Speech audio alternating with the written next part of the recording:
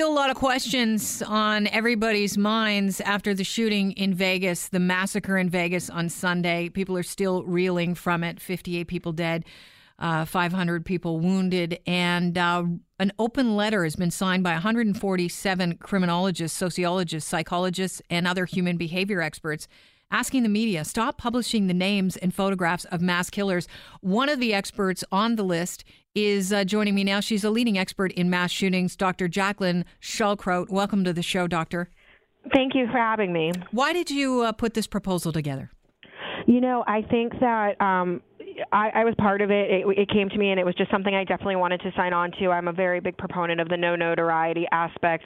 I've been starting to work with a family out of the Aurora shooting who started that no notoriety campaign, and I really think it's about refocusing the attention away from the shooter and on the victims and the event as a whole, and really trying to understand it more than just as one person when there's so many other things going into it. So in this proposal, there are several things that you're asking for, but the proposal contains 4 clear guidelines for media organizations.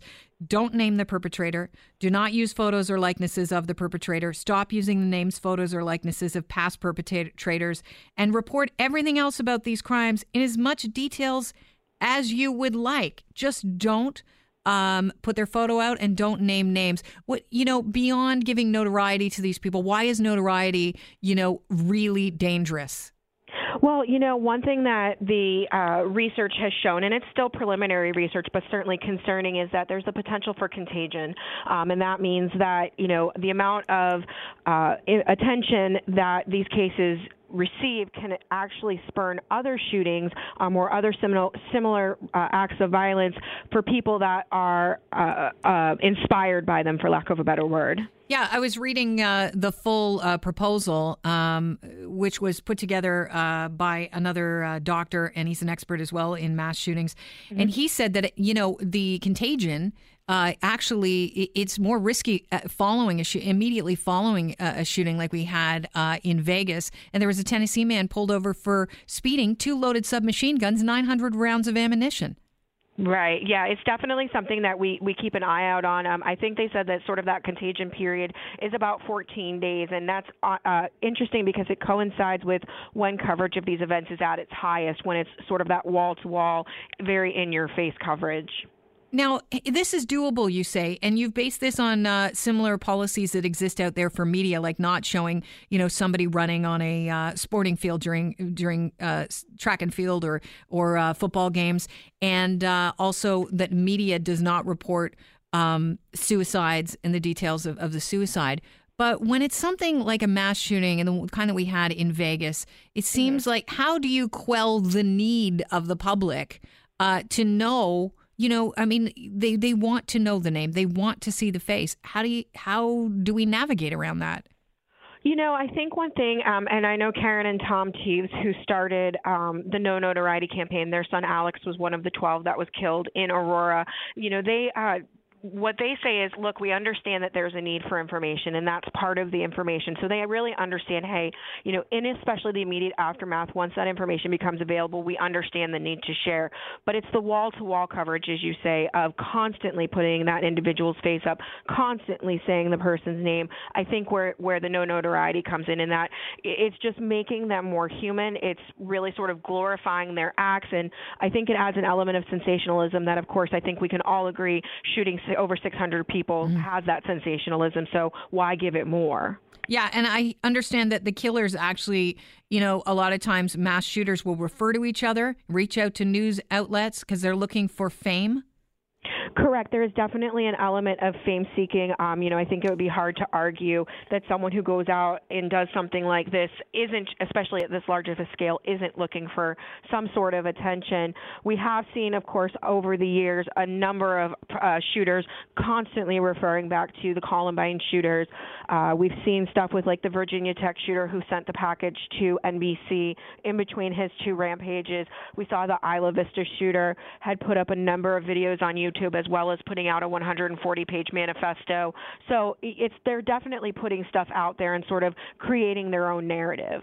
Are you getting a lot of pushback from the media outlets that are saying, look, we have a 24-hour news cycle?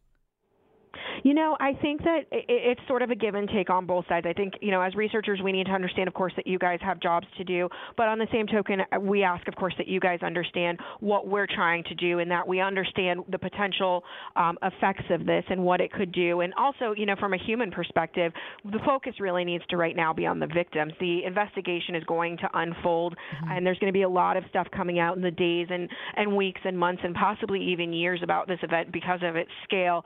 But by focusing on the shooter, it takes a lot away from the victims and the resources that they're going to need as well. There are times you say when the name will have to be released. Can you explain that? I think when you look at stuff, there's going to be information that comes along. Right now, it's so preliminary. There's going to be information about whether or not there was anybody that helped along the way, because the sheriff of Clark County certainly has speculated that for the scale and scope of this particular event, there's got to be somebody along the way that knew or had some sort of I don't want to say that was part of it, but had helped in some way, either knowingly or unknowingly. And so, of course, you're going to mention the name in terms of accomplices in that respect. But I think the whole point of the No Notoriety campaign and what Tom and Karen really advocate for is, if you need to say it once, then say it. It's just a constant repetition where you can simply just refer to them as the shooter. Right. And, when you're in a situation with a mass shooter that is still at large, it is, of the utmost importance that people see that face and that people know that name to know, when there's a manhunt going on, that, they can help and aid the police, right?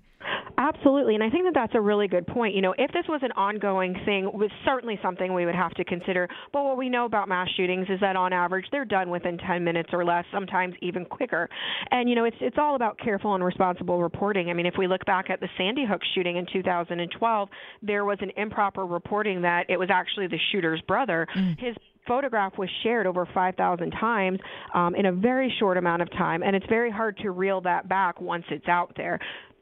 Speaking of out there, we're talking about traditional media, I guess, and, we do have traditional media outlets. We have our own internet online space.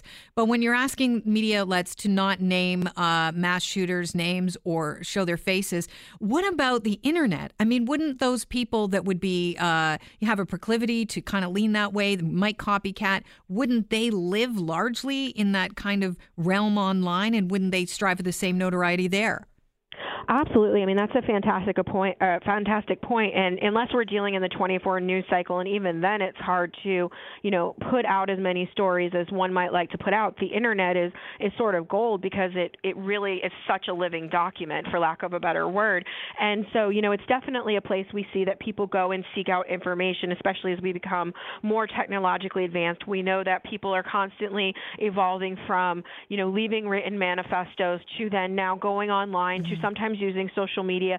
And in the most extreme cases, like we saw in Virginia, that wouldn't necessarily be classified as a mass shooting, but a couple of years ago when the former news person had shot the reporter and the cameraman and then uploaded the video of the killing onto his Facebook, we're certainly seeing that there is information out there. And again, we're not saying don't ever put the name out there. Sometimes it has to be for factual purposes, but not really just over and over and over again. If people want information, they can seek it out and they can certainly do their research, but it's about just limiting the information and perhaps redirecting the narrative to a different direction. Well, I think I speak for everyone. If anything can stop these mass shootings from occurring, I think we should, try and work towards that. Doctor, I really appreciate your time today. Thank you so much for being part of the show. Thank you too, Kelly. All right. Cheers. All right. That is leading expert in mass shootings, assistant professor, Department of Public Justice. Her name is Dr. Jacqueline Shull-Kraut, one of the 147 law enforcement, criminologists, specialists, the psychologists, human behavioral experts out there saying, stop glorifying these mass shooters by putting their names out there and their faces out there. It only inspires copycats, and it can lead to other people continuing on this pathway. It's violent. It's horrific.